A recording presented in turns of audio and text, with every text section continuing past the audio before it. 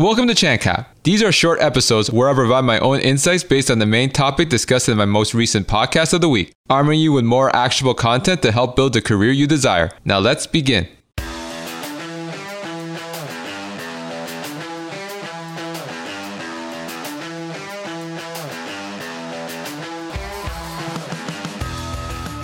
Thank you again to Kate Walker for coming on my podcast and providing insights and strategies on how to stay positive to continue to grow your career during turbulent times. With a lot of discussion of an upcoming recession, there's a lot of fears that professionals have about their job and their future. Recently, Resume Lab decided to poll over 1,000 employees and explore how they really feel about a potential recession and what they also think about the current economic outlook. And from getting data and answers from these 1,000 employees that were surveyed, these were the 7 biggest recession-related fears for working professionals in 2022. 5 of the 7 biggest recession-related fears had to do with money.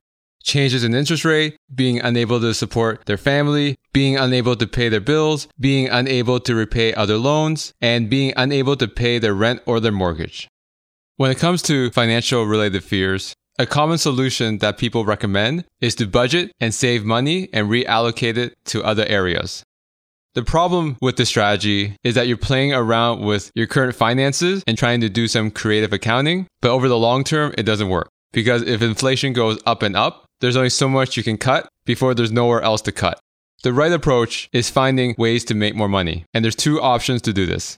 1, find another job that pays you more, and the standard salary increase for an external hire is between 10 to 20%. And it could be higher than that if you are in more of a senior level position. The other option is staying at your current job and spending your free time after work making additional income. Whether it's implementing simple gigging activities such as Uber or Uber Eats, or doing a bit of freelancing. Whether it's utilizing a creative talent that you already have, or getting paid for your expertise through consulting. The next biggest recession-related fear, where the main focus isn't the money, is the risk of losing their current job. In my podcast episode with Kate, she stated that if you are aware of your surroundings at work, you'll see the signs that they may be laying you off. And again, there's 2 options to mitigate this fear. The first option is make yourself indispensable by going above and beyond, and on top of that, building relationships with people that have a massive influence in your career, such as your manager and your higher-ups, such as the executives in your leadership team. When you build relationships with influential people like that, even if you're at a big company, you will go beyond than just being a number.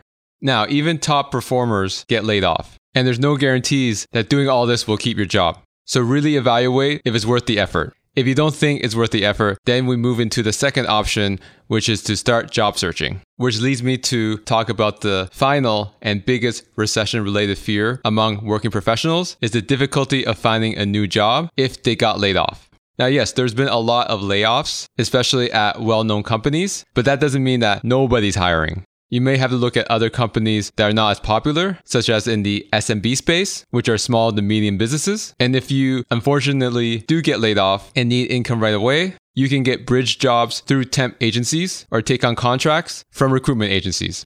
In addition, when you cast a wide net when it comes to implementing various tactics, such as applying online and networking, you will expand your reach and increase your opportunities. Because I personally believe, even though a lot of career coaches on LinkedIn emphasize the power of networking, a lot of people still don't do it. So if you are willing to network, play the long game in terms of building relationships, and still apply online like everybody else, you will increase your chances of finding a new job quickly.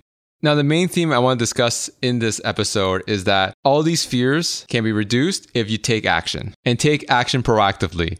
Not wait till something happens and then take action, because then you're being like everybody else, taking action when they have no choice.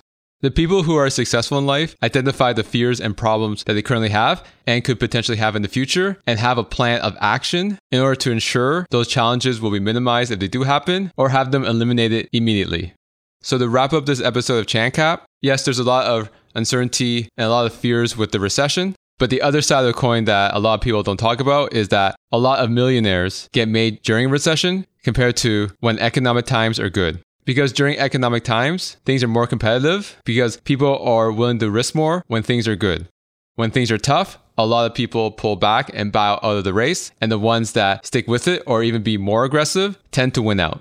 So to end this episode of ChanCap, my main takeaway for you in order to thrive during turbulent times is be aggressive and take action when majority of people are fearful. And that wraps up this week's edition of ChanCap. In next week's episode, to stay on the theme of thriving on staying positive during turbulent times, I will be speaking to a professional/entrepreneur that overcame the odds as an underdog to build his dream career working for some of the largest companies in the world.